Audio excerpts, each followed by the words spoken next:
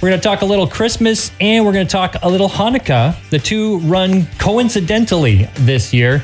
We're on the line with Yael Eckstein, and she's in the northern part of Israel, and she's written a little bit about this, and she knows a little bit more about it than most of us probably.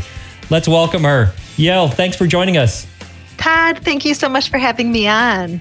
Give us a little bit about yourself, the organization that you work with. Okay, well, I'm Yael Eckstein, and I'm the President and CEO of the International Fellowship of Christians and Jews Global. So we have offices in Toronto in Canada, as well as in North America, in United States of America, in Korea, and Jerusalem. So we are a global organization that's focused on bridge building between Jews and Christians, and we manifest that love and brotherhood through helping with humanitarian aid and helping to bring biblical prophecy to fruition, which is pretty cool. Tell us how these two holidays, first of all, happen to line up, because for us, Christmas is always on this certain day. Exactly. So the Christmas is obviously according to the Gregorian calendar, which is according to the sun. And Hannukah comes out different on the Gregorian calendar each year because it's according to the Hebrew calendar, the biblical calendar, which is according to the moon.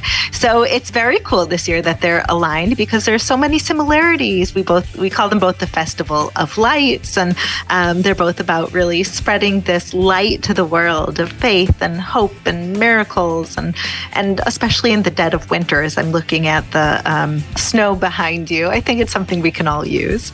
Well, we come at it from the Christian side of it. And so help us a little bit to understand like what we don't or should understand better about Hannukah.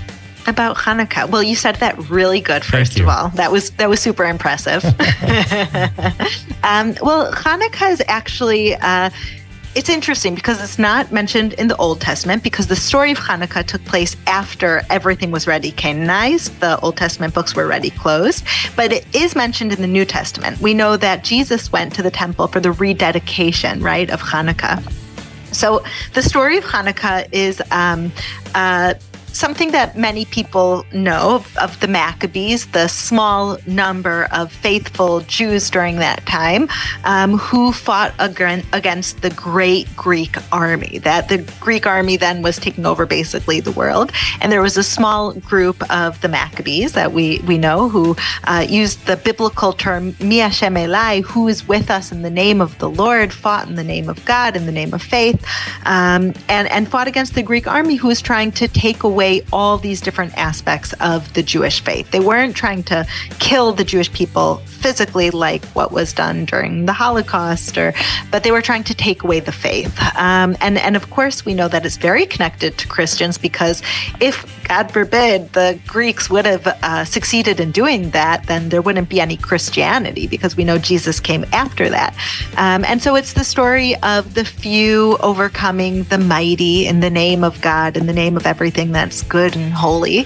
And of course, the miracle of when the Maccabees defeated the Greek army and went to the temple in Jerusalem, which was already totally desecrated by the Greek army, they found one tiny little jar of olive oil that they were able to rededicate the temple by lighting the menorah. That's where we see it in the New Testament with Jesus, and why it's called the rededication. And this little jar of oil that only should have lasted one day lasted exactly 8 days until the new oil was able to come and continue lighting the menorah. Okay. Now, the menorah, that's similar to what we might understand was in the temple built, like the temple in the wilderness that the Jewish people had.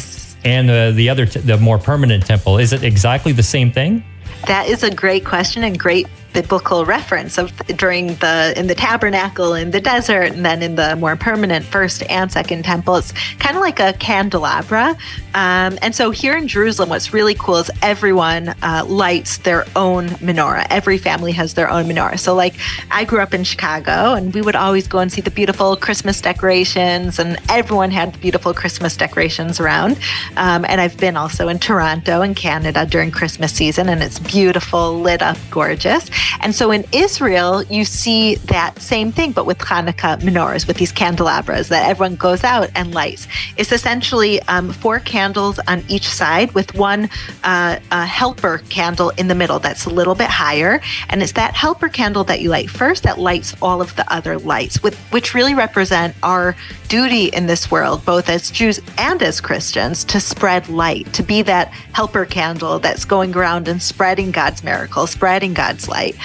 So in Israel, I was in Nazareth 2 years ago, and it was incredible to be in Nazareth around Christmas and see the beautiful Christmas decorations and the huge Christmas tree and the nativity scene there. But in most of Israel and in the old city of Jerusalem specifically, everywhere you go, you see, like you referenced, Todd, the same menorah candelabra that was built and traveled with the Israelites in the desert with the tabernacle.